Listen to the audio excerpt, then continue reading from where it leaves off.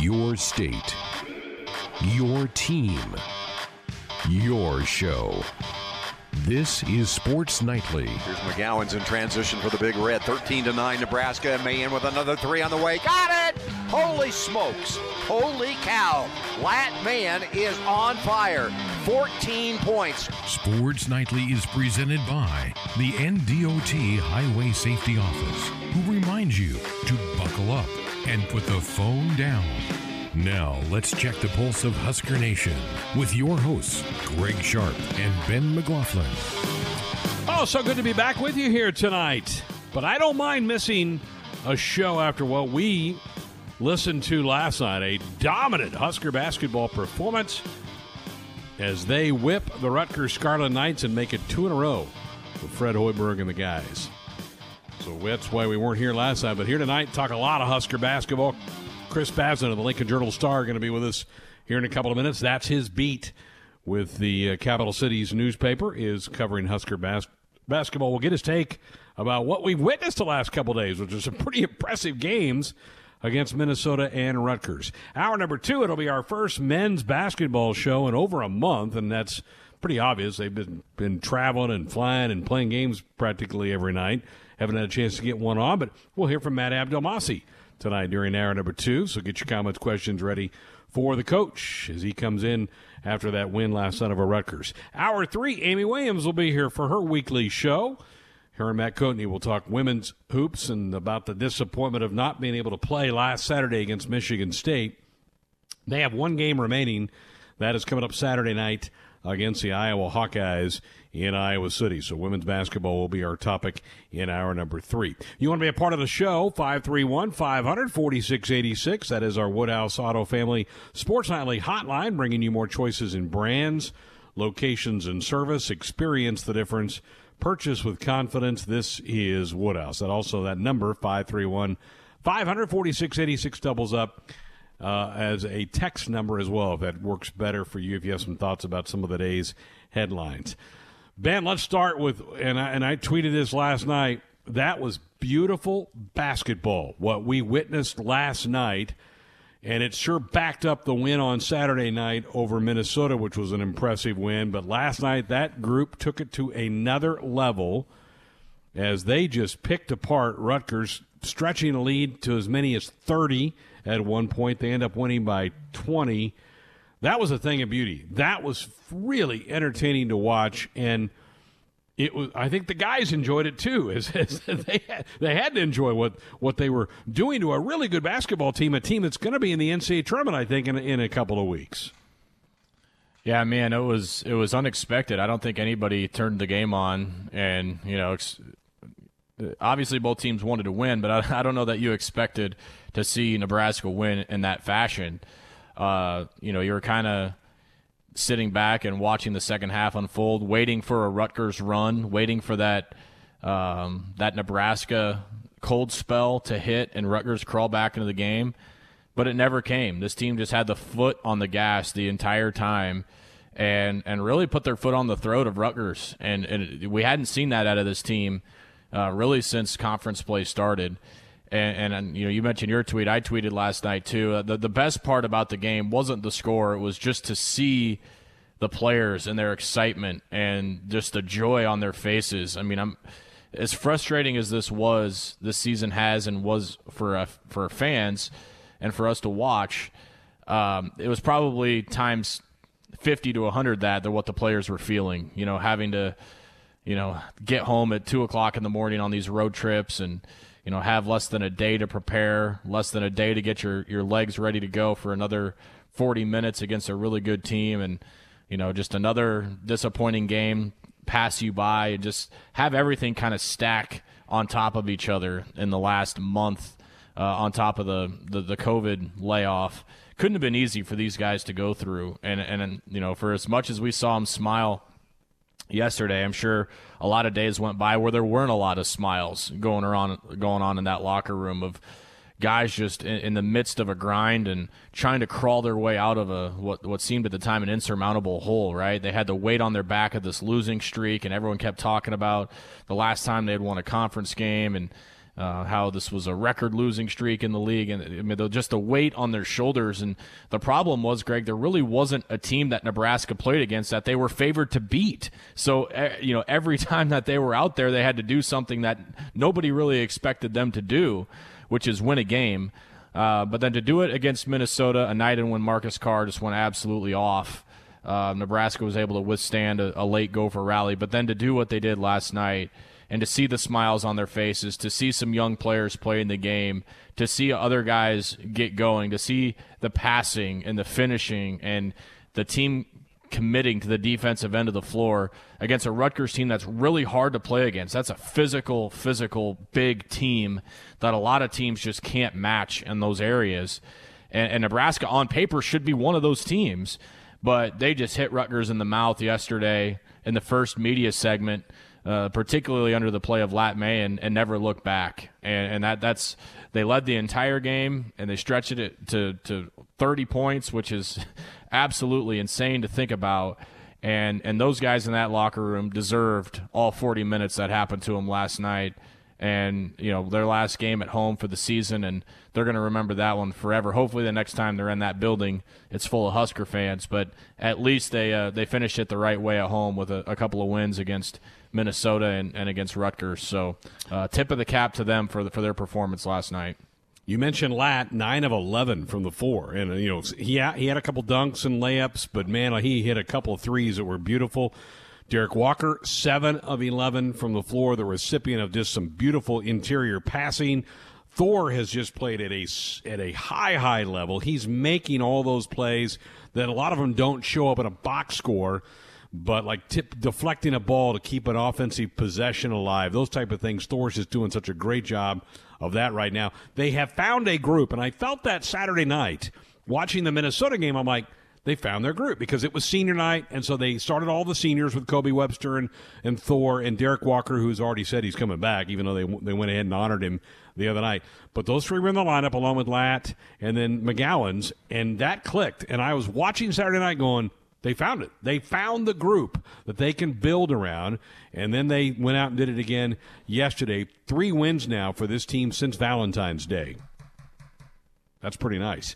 All right, last night's game came on the heels of the announcement of the departure, Ben, of Teddy Allen. Less than a week removed from when he scored 41 points, the second highest total in Nebraska basketball history, he decides to leave. Now, I think there's a lot of factors in this thing. I think he's not, his wrist is hurting. That's been openly discussed by Fred Hoiberg, that he's not been comfortable. But I also think, I could almost see it in his body a little bit Saturday night when he didn't play a lot in the Minnesota win, and I think he didn't score in that game. You can almost see something clicked, and he said he did a lot of soul searching for the next couple of days. What's your take on the Allen departure with just about 10 days left in the season? I mean, this thing's going to be over next week when they go to Indianapolis. Unless they win the tournament and get an automatic bid, which could happen. I don't expect that to happen. But this thing's going to be over in about 10 days. The timing seems odd to me.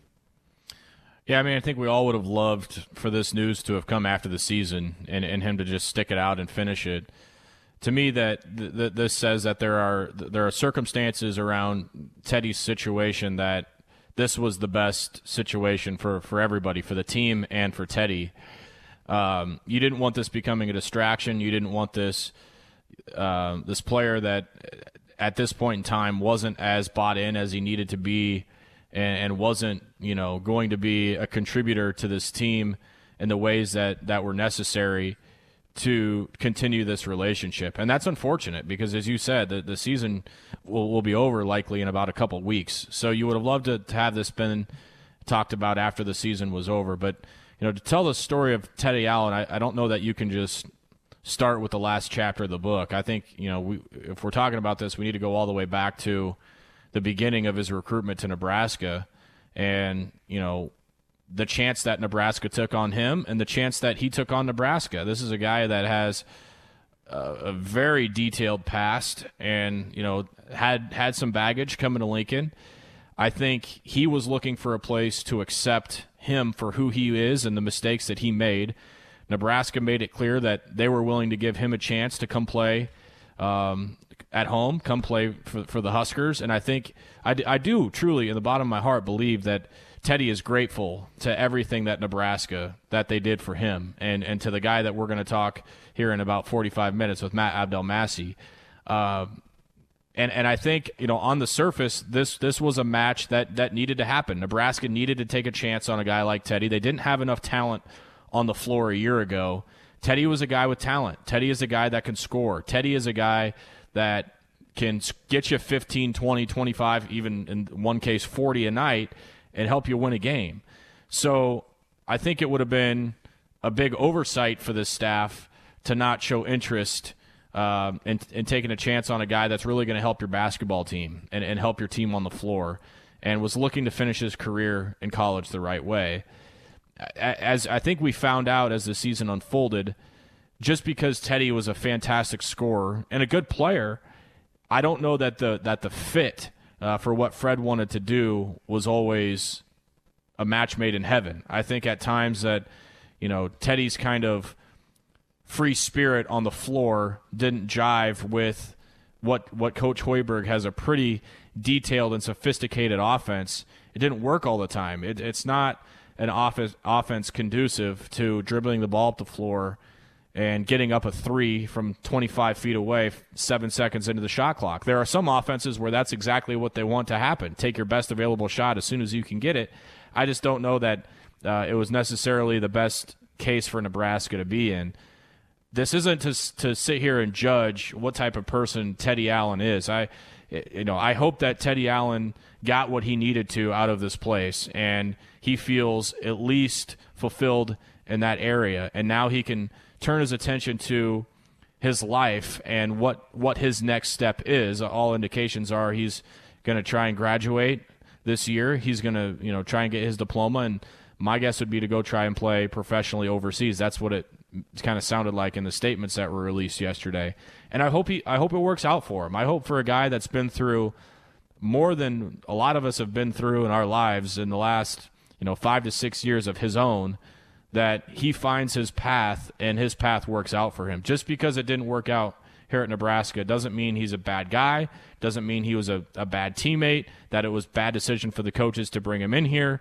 I think it just was a situation that, wasn't the best marriage, and it was a shot worth taking, because there were times where Teddy Allen really helped this basketball team a lot. And they don't have him the rest of the way. I think this is the way that they probably both want it at this moment.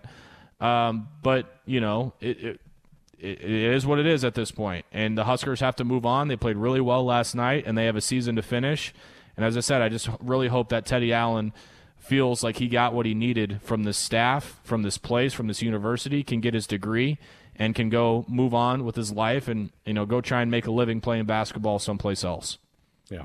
Well put. Hey, buckle up and put the phone down. It's a reminder from the NDOT Highway Safety Office. Full show tonight, full show tomorrow night as we take a little break from all the games that have been heading our way. And we love the games, right? We love hearing all the broadcasts, and hopefully we get volleyball back on the court this week after not being able to play Wisconsin last week because of COVID. I've got some thoughts about COVID, how it relates to the F word. We'll get into that later on in the hour. All right, when we come back, Chris Basnett of the Lincoln Journal-Star will join us. We'll get his take on what's been a fabulous couple of days for the Husker basketball team with those 2 wins. We'll talk to Chris next.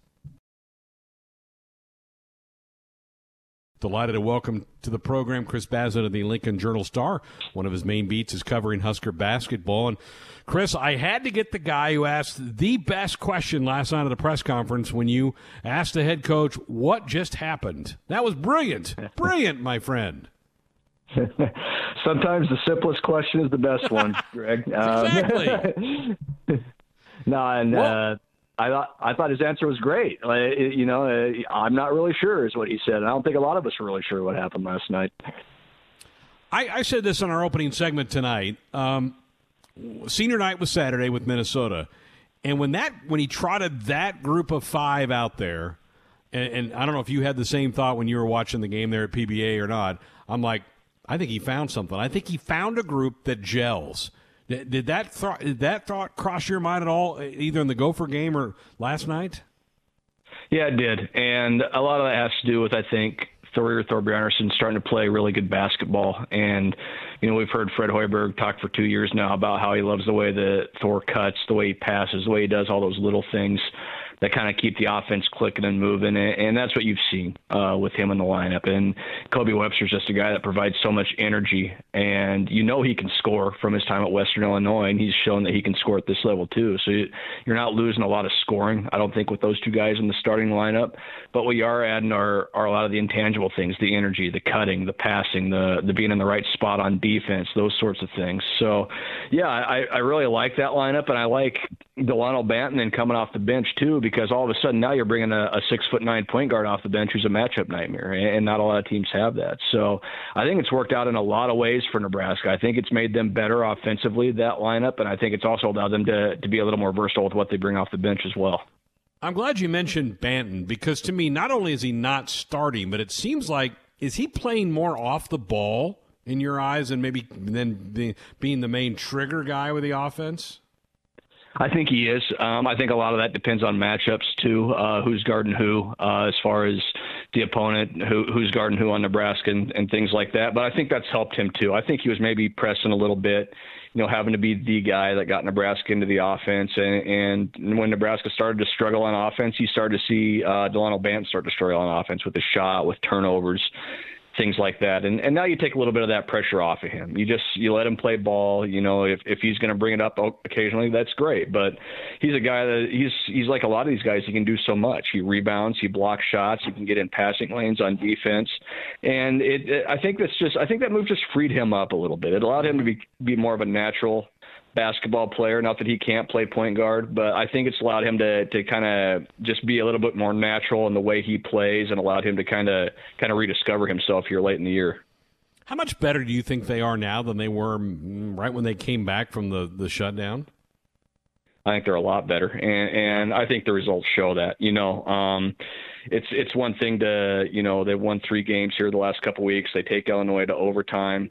They lose a narrow game to Penn State at home, but you can just see it. The rust is knocked off, and I think what we saw last night was a team. Well, what we did see last night was a team playing its 12th game in 24 days, and looking like the fresher team, looking like the more energetic team than Rutgers, who had been off since the middle of last week, essentially. So you can tell these guys have kind of found something. They've found the fun in the game again through this whole grind. And part of finding the fun is playing good, right, and getting better and seeing results. And I think that's a big part of it too. They've started to see that this work that they're doing is working, and it's leading to positive things. And that makes it a lot easier to get yourself up for a game when you're playing every other night.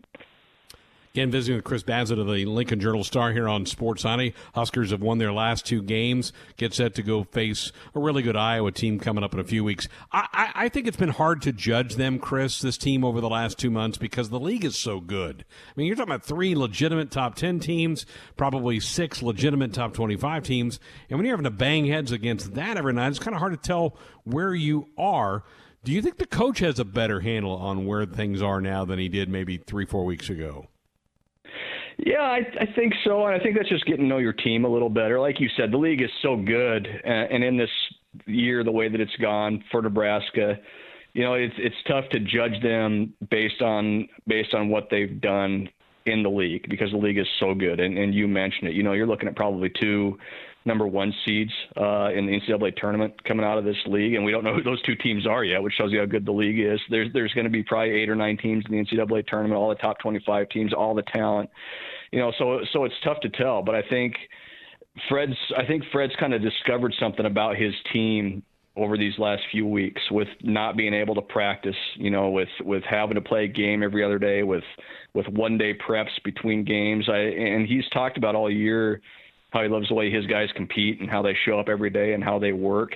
And they've kind of proven that to be true. And it's one thing for Fred to say that, but you wonder if you totally believe it until you see it in action. But his team has started to prove that's what they are. That's what they do. This is a team that's going to grind and work hard. And I think Fred's found out that he's got a team that if he can get them believing, then they can play with anybody in the conference. And they proved that with the close loss to Illinois, and with the way certainly that they played last night. Yeah, no doubt. Chris Basnett with us from the Lincoln Journal-Star. I know Husker fans, and I know that coaching staff cannot wait for next fall to get here, because for the first time since Coach Hoiberg stepped on this campus, he's going to have a base to build from. He's had to retool each of his first two teams. He won't have to do that next year as much. Obviously, there'll be new parts, but he'll have at least a base to build from. I want to get your thoughts about covering those games this year in that arena with nobody really there. How weird, how strange, how odd was that for you?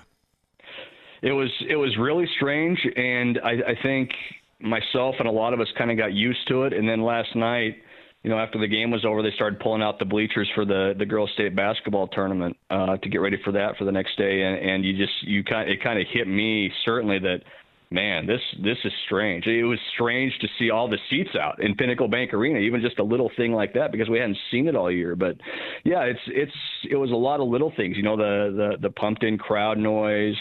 I can remember when they started out and didn't have any fans in there, and then a few family members started showing up, and you thought, well, that's a little strange. There's a few family members in here. And then, pulling the bleachers out last night, the being able to hear the guys talking on the court and coaches yelling at players and things like that. It was a unique experience, and I didn't realize, I think, how desensitized I had gotten to it until last night. Like I said, when you start seeing the arena in its quote unquote, normal setup with all the bleachers pulled out. So yeah, it's something I hope we don't have to do ever again. I hope there's 16,000 people in there hanging out with me next year. But yeah, it was a very strange year to cover all these games in an arena with maybe 100 other people total in the building. Was it more odd than covering a football game in the fall at Memorial Stadium? To me, it seems like it was even more odd than that. I think it was because, as you know, at football games, you're in the press box anyway. So you're kind of, you're kind of separated from the crowd. It's kind of quiet, and in Pinnacle Bank Arena, you're where the media sits there. You're right in the middle of it in the lower bowl. And you see the people reacting, and you're closer to the action, and you're closer to the fans. You can hear what the fans are yelling or what they're saying to each other, or hear them hollering at the refs or whatever it might be. So yeah, in a way, it almost was a little more strange because I think of going to Memorial Stadium, and it's quiet in the press box. Certainly, you can hear the crowd and hear the noise and things like that, but to me, you're a little more insulated in there, being in that press box. And in Pinnacle Bank Arena, it's just you're in the open, you're in the elements, so to speak, and there weren't any elements this year to kind of deal with.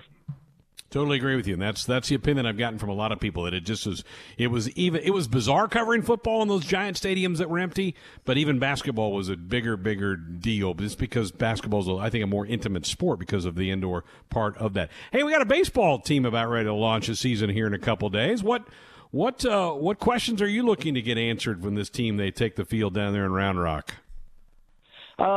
What's the pitching staff going to look like, both starting rotation and the relievers? And obviously we heard the news today that Kobe Gomez won't be able to pitch this year, and you feel really bad for him because he was coming off a really strong summer and looked like he was going to be a really key piece in that bullpen where he was so good as a freshman. So how do you maybe fill those innings that he was going to take? What are some of these newcomers like Chance Rote going to look like?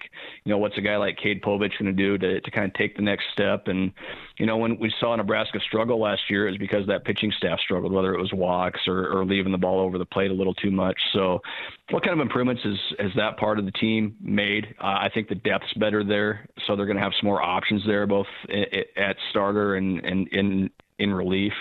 I'm interested to see what some of these young guys look like. A guy like Bryce Matthews, a guy like Max Anderson. How much are they going to play? What are they going to contribute? I think it's a really interesting team, and it's the same for pretty much every team in the country with the roster situations, with so many guys coming back, with so much depth and so many players, and certainly in the Big Ten where you don't have a non-conference or midweek games to kind of ramp up. You got to figure it out fast. So yeah, I'm really fascinated by how Will Bolt and his staff are going to fit this whole thing together, because I think there's some questions they need to get answered, and they'll have to get them answered pretty quickly. Yeah, well, we'll all be out at Haymarket Park in a few weeks to see that team. You mentioned Chance Rote. That's a pretty nice mustache he has. How would you describe that thing? I think I tweeted it earlier today. He looks like he walked straight off the gunfight at the OK Corral and showed up in Lincoln to start, throwing some bullpens. So he mentioned he tried to compare it to Raleigh Fingers. I don't think he's quite there yet. He's got a little ways to go, but that's a pretty good one if you're going to grow one. And you know what? If it works and he's throwing strikes and getting guys out, then keep growing that thing. I hadn't seen it until I saw those pictures today. My goodness, that's impressive. Chris, we appreciate it. Thank you so much. Always appreciate you coming on. Yep, thanks. Appreciate the time.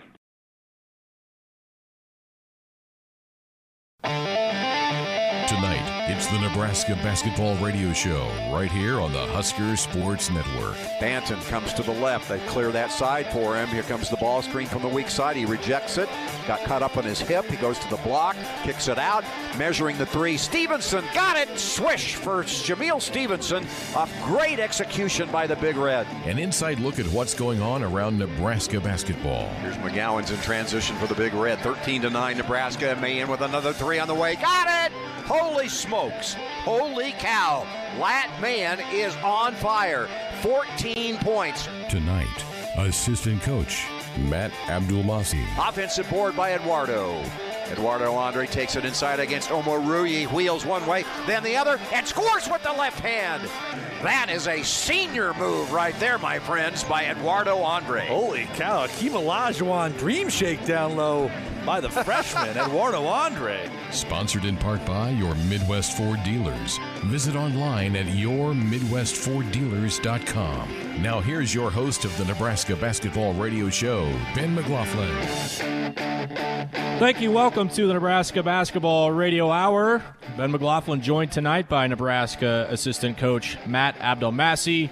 We have you for the next hour here on the program. Invite you to call in 531-500-4686. The number to get into the program tonight. Question or comment for Coach Abdelmassih, feel free to dial us up on our Woodhouse Auto Family hotline, bringing you more choices in brands, locations, and service.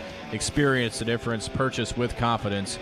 This is Woodhouse. It's been a while since we've had a coach's show with men's basketball, and kind of ridiculous to even suggest that we could have, given the schedule that this team has been on in the last month. Coach, let's just start first with how you're feeling. How you holding up after the last 30 days? Yeah, I know how we feel as coaches. It's definitely been taxing mentally and physically.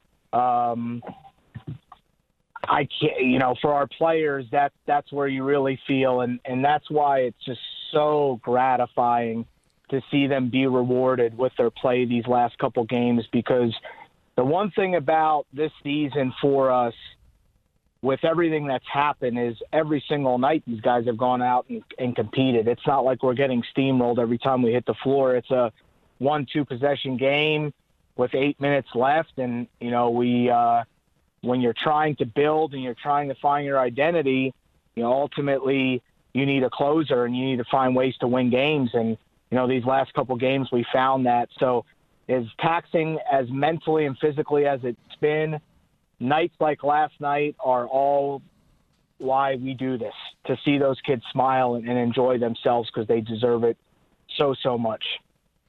I put a tweet out, I think with about 8 minutes left in the game yesterday, Coach, basically saying that same thing. I know in the heat of the battle as a coach, you're worried about the next play, you're worried about matchups and subs and who's coming in, but were you able to just kind of take a second at all during the second half of that game and just embrace and soak in what was going on around you with your team, everything that they'd been through really all season since coming back from COVID? Were you able to sit back and enjoy that at all?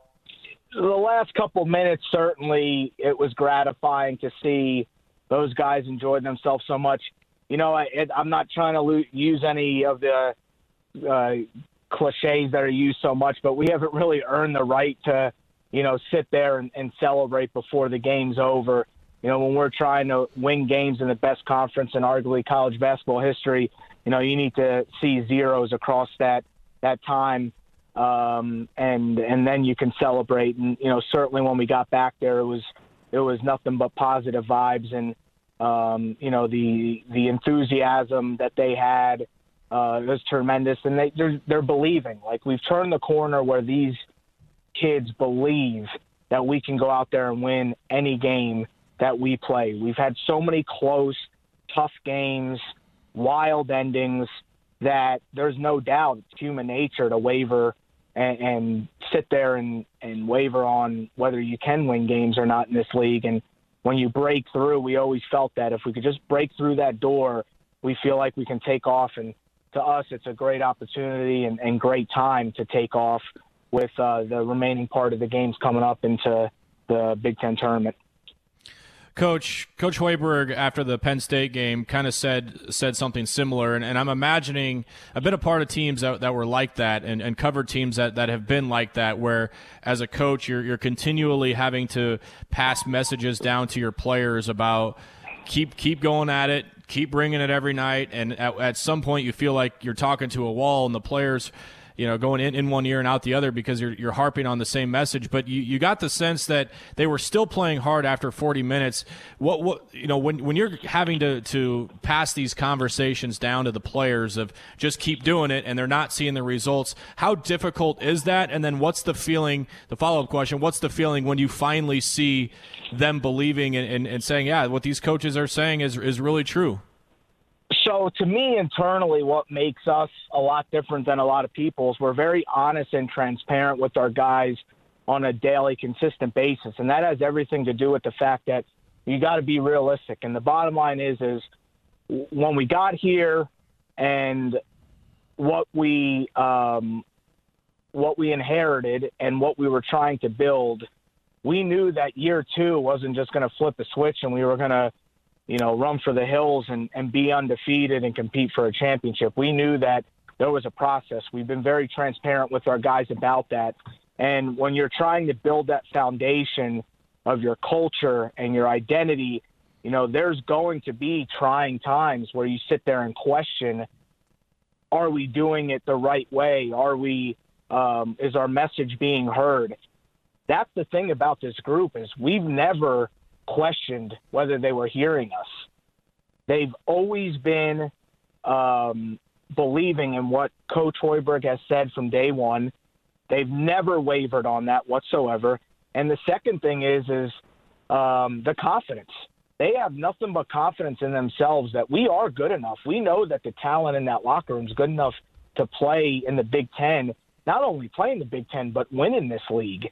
So we always internally felt that once we broke down that door, we could take off. And, we've not to make excuses because I can't stand them as a fan when your teams are losing. You have the coaches sit there and try and throw every excuse at you. For us, the reality is we were shut down for close to 30 days, and that really did interrupt the process of what we are trying to build and that foundation we are trying to set. And that's just call it how it is. And now we're finally hitting that stride. We have played an enormous amount of games in such a short amount of time, but their commitment to taking care of their bodies, their commitment to taking care of their mental state and their physical state, it's tremendous. And, people on the outside, and it's rightfully so, don't understand the work that these kids put in, especially when you're playing 14 games, 15 games in a month in the best conference in the country. They deserve all the credit because they're preparing, most importantly, their minds to battle against the best teams in the country every night. Yeah, and one of those teams that is as difficult as any to prepare for and then to execute on the floor with how they play is Rutgers. They're not an easy team to blow out, Coach. Walk us through what it was like in the pregame.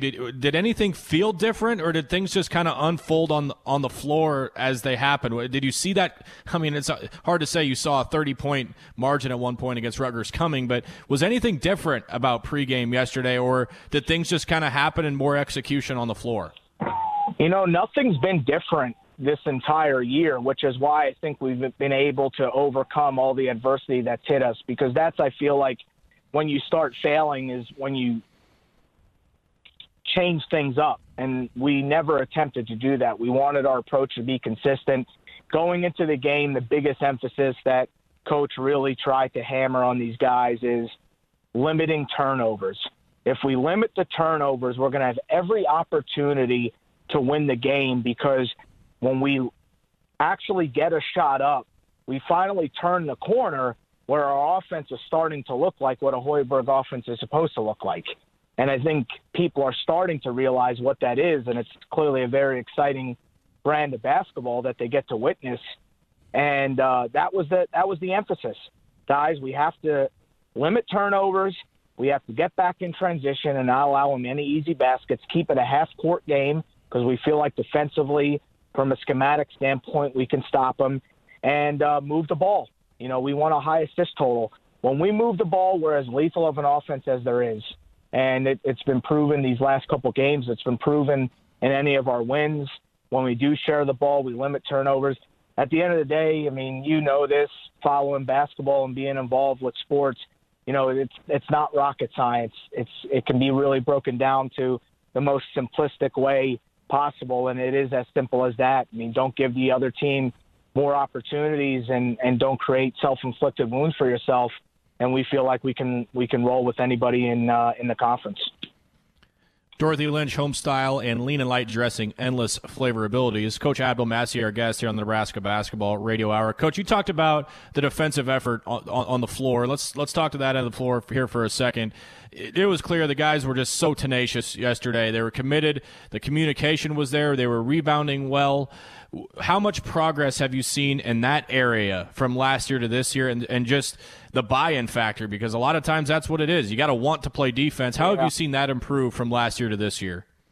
Yeah, I mean, it's been phenomenal, and that's just the growth of when you're trying to build a program from the ground up. That's what we emphasize, is giving that consistent effort, because certainly from a defensive standpoint, from a rebounding standpoint, you know, you certainly have to be bought in.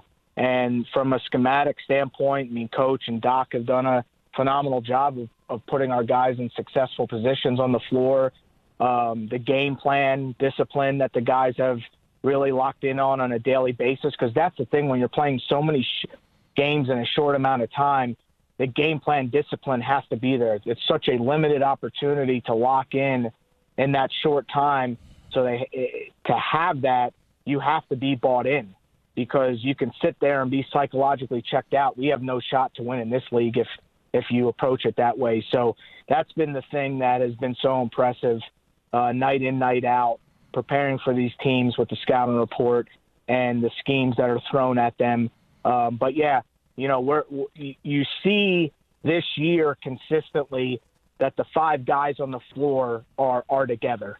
And that's what makes a really good defensive team, when you have no kinks in the armor and they're all locked in, all five together. You got a shot to win a lot of games.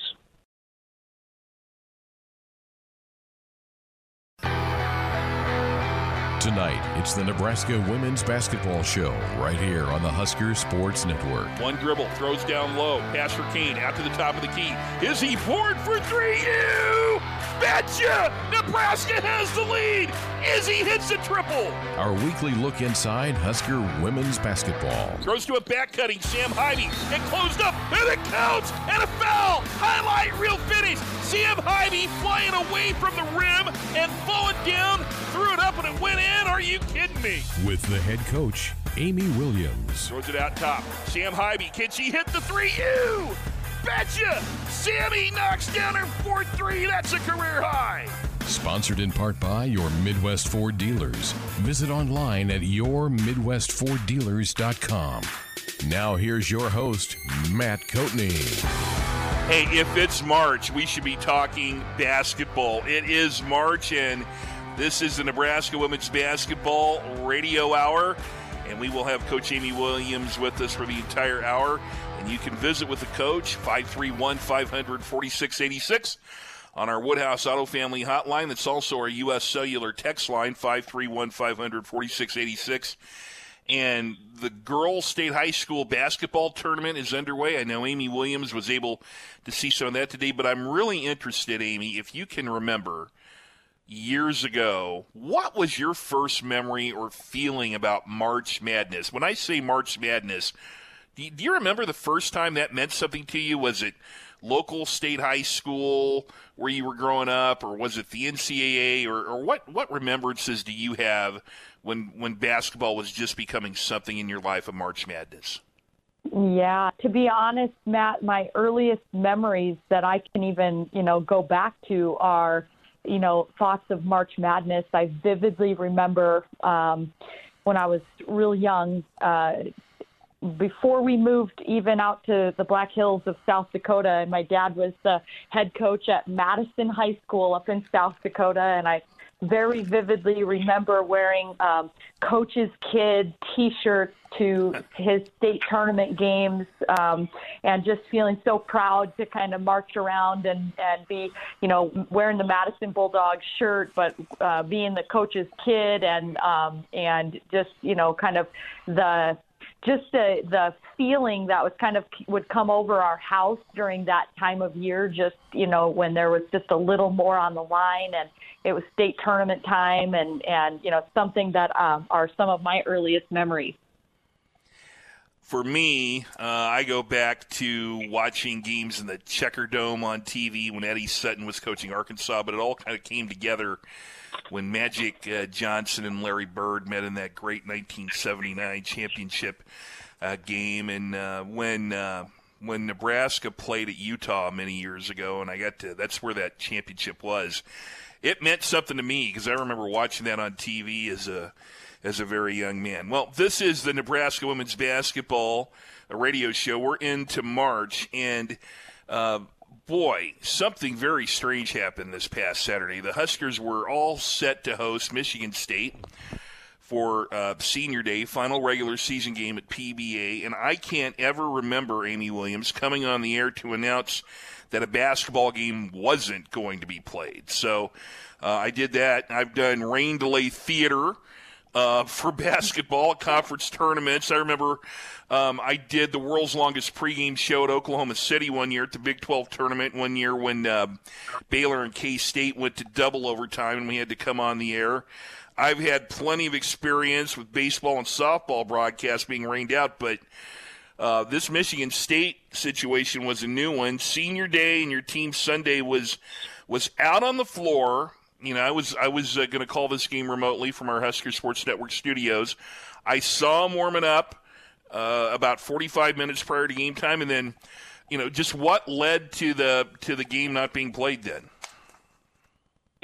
Yeah, I mean, not probably unlike some things that have happened this year. It's just, been such a crazy year and kind of up and down. And we have felt so fortunate to make it to our final two ball games, and we hadn't had any conference games disrupted, due to COVID, and we were just kind of trucking along and feeling really good about things, and our team really motivated to play that game, and probably about an hour and 20 minutes before tip, I got a phone call that there were some concerns about the fact that Minnesota was canceling their game with Michigan as well on Saturday.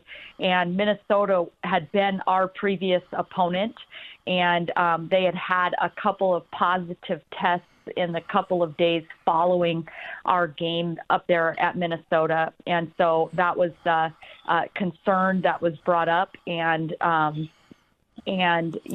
wanting to err on the side of caution, they made some decisions and talked to medical professionals on both sides, and made the decision to delay the game or postpone or cancel the game. And so was there ever any consideration to this game being rescheduled? When I look at it, your team has the entire week available. Michigan State doesn't have a game until Friday in East Lansing against Wisconsin. Was there ever any talk about this one being rescheduled somehow? Well, certainly we have tried to have discussions or lead to discussions. I mean, obviously, as I mentioned, we're extremely motivated to want to play this game. And so, we had, tried to pursue every avenue that we could to see if that could happen. We wanted to see about, if we PCR COVID tested on this day, would we be, safe to be able to play the game at any point, and trying to pursue any option that both sides could agree to, and we just were not able to come to a resolution. 531-500-4686 if you'd like to visit with Amy Williams. That's also our U.S. Cellular text line. The Huskers are 11-10 overall, 9-9 in the Big Ten at Iowa Saturday night, 7 o'clock Central. And, the old adage has always been, when life gives you lemons, you make lemonade. So even though the game didn't get played on Senior Day, you were still able to hold the Senior Day ceremonies, and I just thought this was exceptionally done and really just a tremendous ceremony. You had a lot of family members of players in from out of town. I know Kate Kane had her family in all the way from New York. You had to feel pretty good that you still got that ceremony in, didn't you?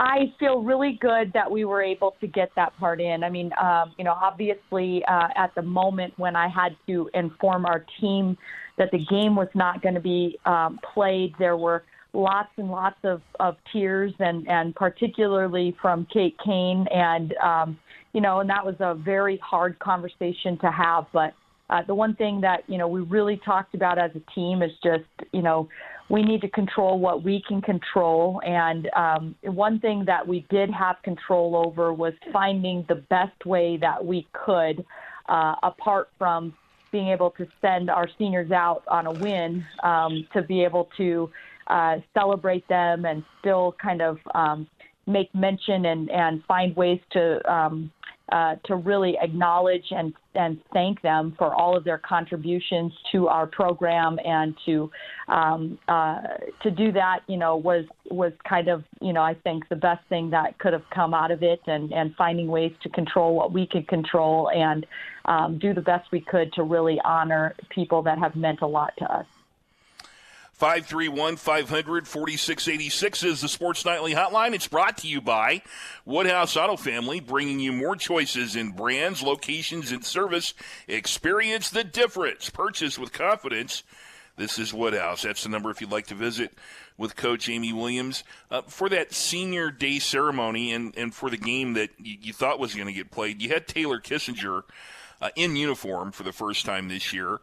This is the player from Minden who, retired over the summer with the hip injury. And I don't think a lot of our fans realize that she's been with the team all year and been helping the team out. Maybe if you could take it for a moment, why did you decide to put her in uniform, and maybe just tell everybody what all she's been doing with the team this year?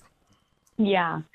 Well, I think Taylor had to make probably one of the hardest decisions of her life when the time came that her body was really telling her that, after this hip surgery and everything she'd been through with injuries, that it was time to hang up her shoes. And I think I was involved in every step of that process, and I know just how agonizing that decision was for her.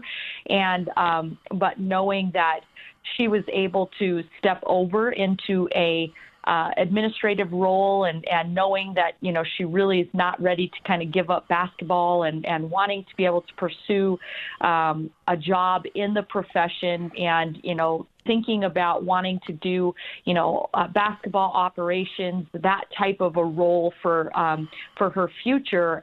It did provide her an opportunity to really kind of step into a role where she could, she helped us a lot all season, just kind of the jack of all trades. She was kind of a assistant video coordinator for a while. She really helped with kind of learning how to work on all of our video editing equipment, and put together, little clips and scouts and edits that our coaching staff needed. And then, kind of stepping over and helping our Director of Basketball Operations, Amanda Hart, and providing kind of a support there, and maybe a assistant director of ops at times. And Amanda was really good about really, giving her some responsibility and teaching her about, travel planning and the things that go into arrangement of a trip, and all the things and details that need to happen to make things go off smoothly in that realm. So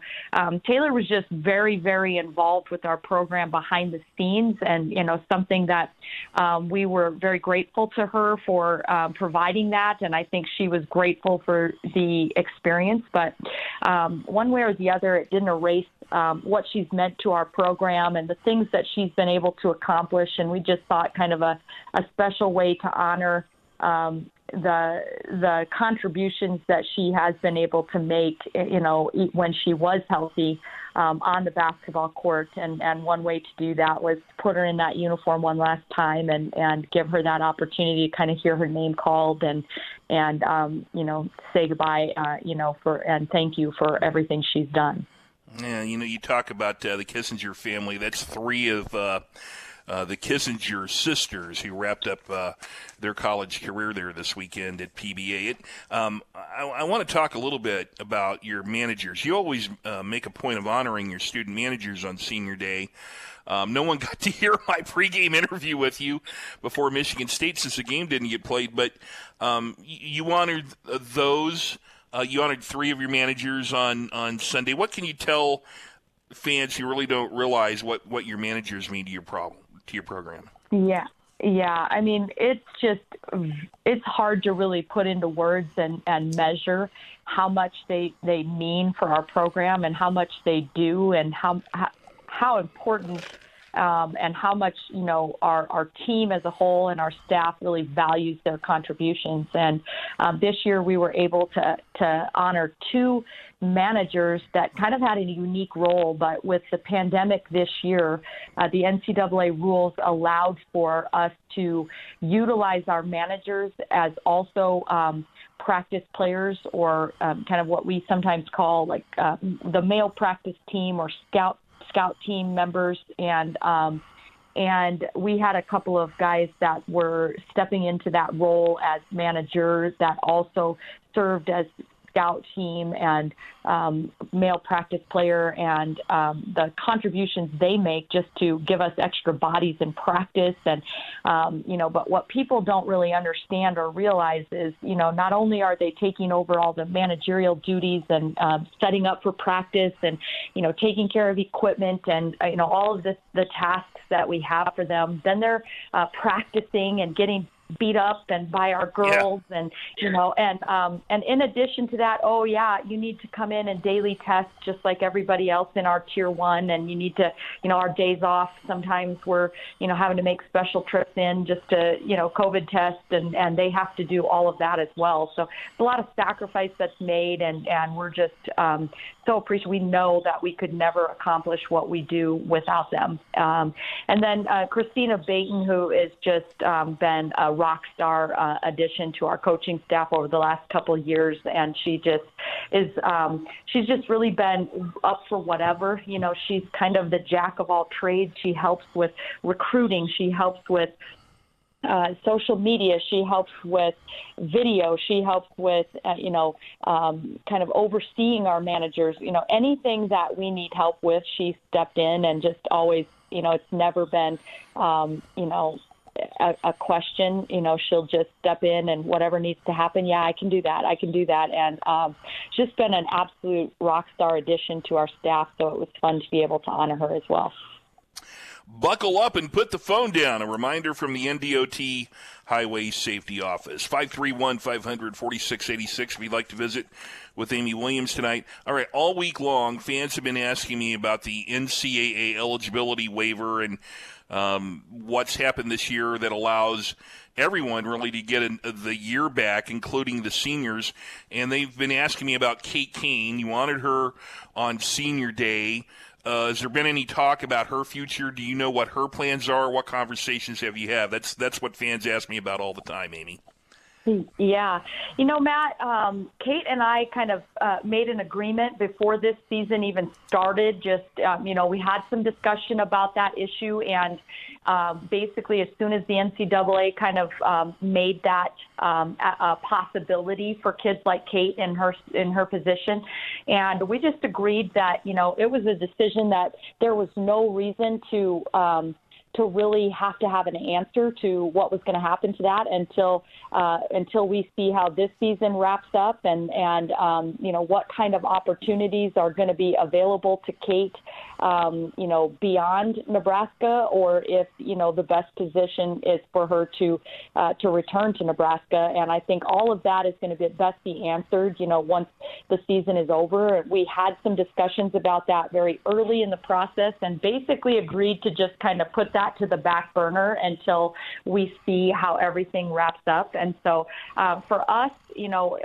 we most definitely wanted to honor her on Senior Day, her traditional Senior Day, just in case that after this season is wrapped up and she is able to kind of look and pursue what future opportunities are going to be available to her, if something is really just awaiting her that is, just seems like the perfect door that's opening and that she wants to pursue and walk through, then we're going to 100% support her in that.